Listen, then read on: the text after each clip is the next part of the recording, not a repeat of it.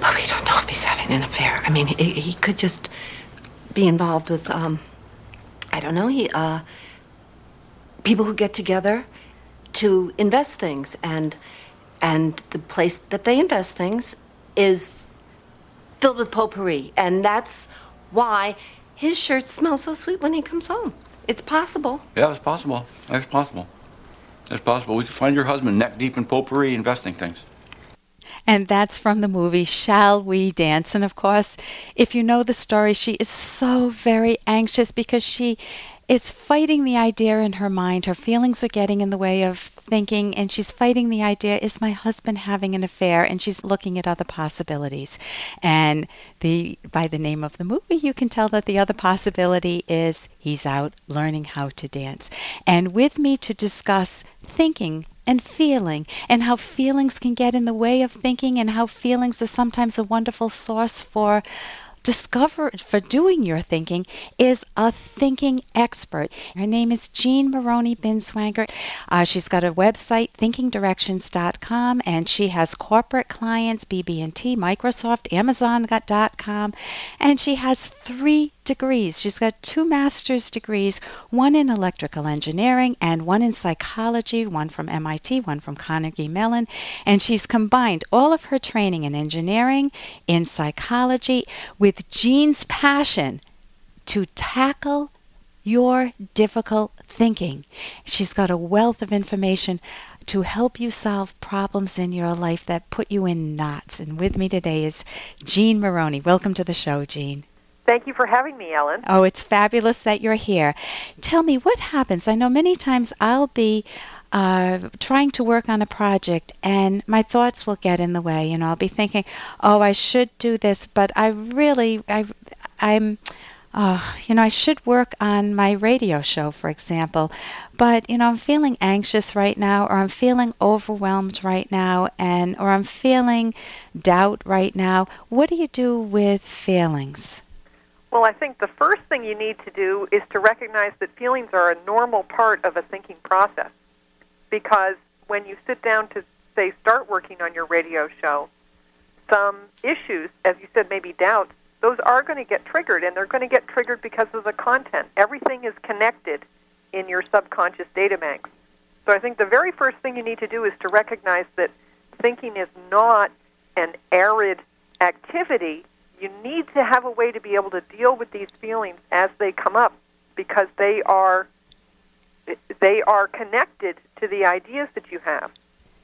Okay, so let's just take a different example. If I'm studying for a test and I'm just saying, I really want to focus on the material. Let's say it's biology, and I'm trying to study the nervous system, and I'm studying, and I just find that the feelings are getting in the way.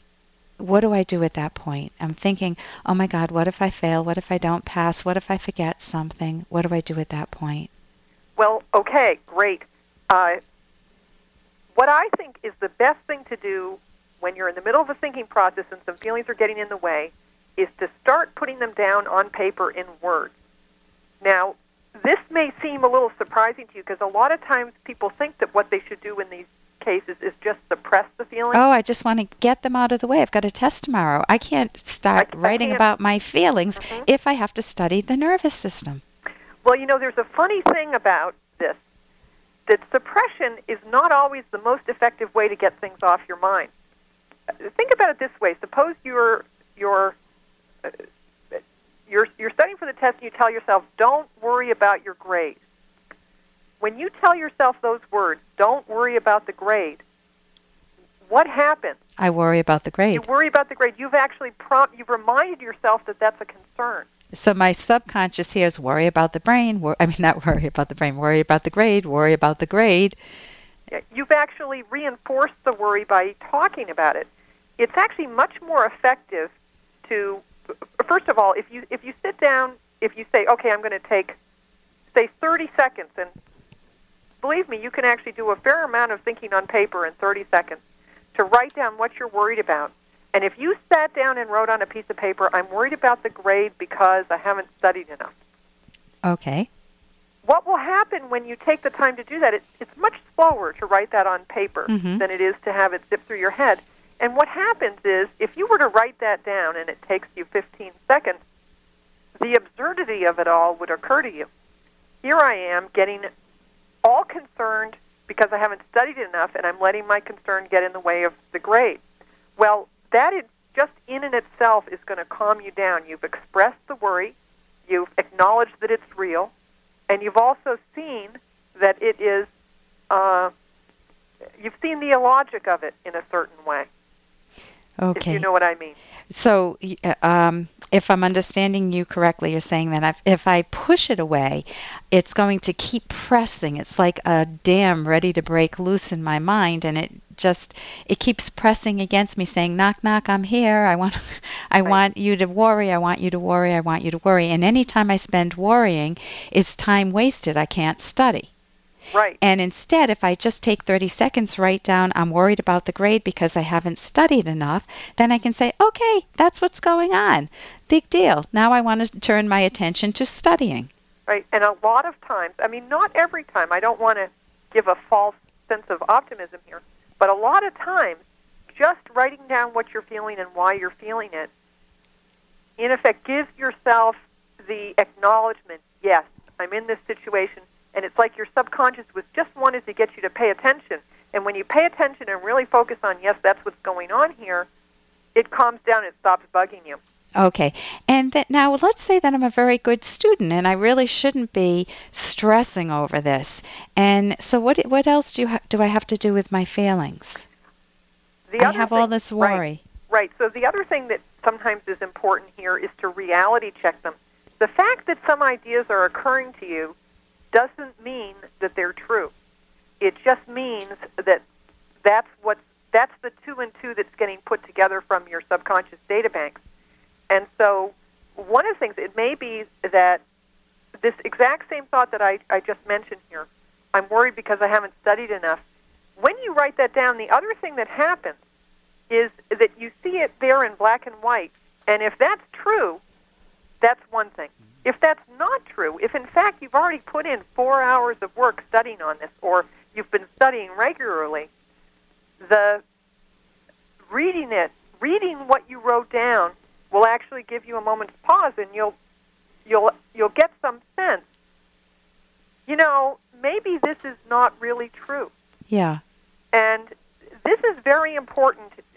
This reality checking of feelings that you have is very important for getting them to be in line with the facts. Now, I think you teach with your therapy patients, I think you teach a version of reality checking emotions. Right. Also. And that's a thought record. That's something we can talk about another time. Okay. So I'm talking with Jean Moroney Binswanger, who is a fabulous thinking expert. And can you give your website and tell a little bit about what you do in the last seconds? I'd love to.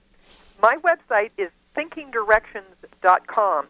That's the word thinking followed by the word directions with no space in between them. And what I do is I have various classes and written materials on thinking tactics. So I have a workshop called Thinking Tactics, and I have a pamphlet on thinking on paper, which is part of what I recommend here for testing out the feelings that are getting in the way of thinking. Tell me, if people want to get in touch with you, I know you help people, you can tutor them privately, I know you give talks and workshops, and you have a lot of information on your website, you have a pamphlet, you have teleconferences. How can they get in touch with you? The easiest way to get in touch with me is to subscribe to my free email newsletter, which you can get from subscribe@thinkingdirections.com. Just send an email there. And I want to thank you so much for being with us today. Thank you, Ellen. And I want to thank you. See you next show. I'm Dr. Ellen Kenner on The Rational Basis of Happiness. Are you looking to get into a new relationship? Well, pick up this book, The Selfish Path to Romance, with Dr. Ellen Kenner and with Dr. Edward Locke. The first chapter is free online. Go to her website. It's drkenner.com. This book, without question, is important for those in a healthy relationship or maybe those that are seeking a healthy, loving, mature relationship. Do you find that you're always picking the wrong partner? Or maybe it's someone that you know. Choosing the right partner, how to cherish your partner, creating intimacy. It's Dr. Ellen Kenner, The Selfish Path to Romance. Available on Amazon right now. Romance doesn't just happen. This book brings you closer to the passion, love, excitement you desire in a romantic relationship.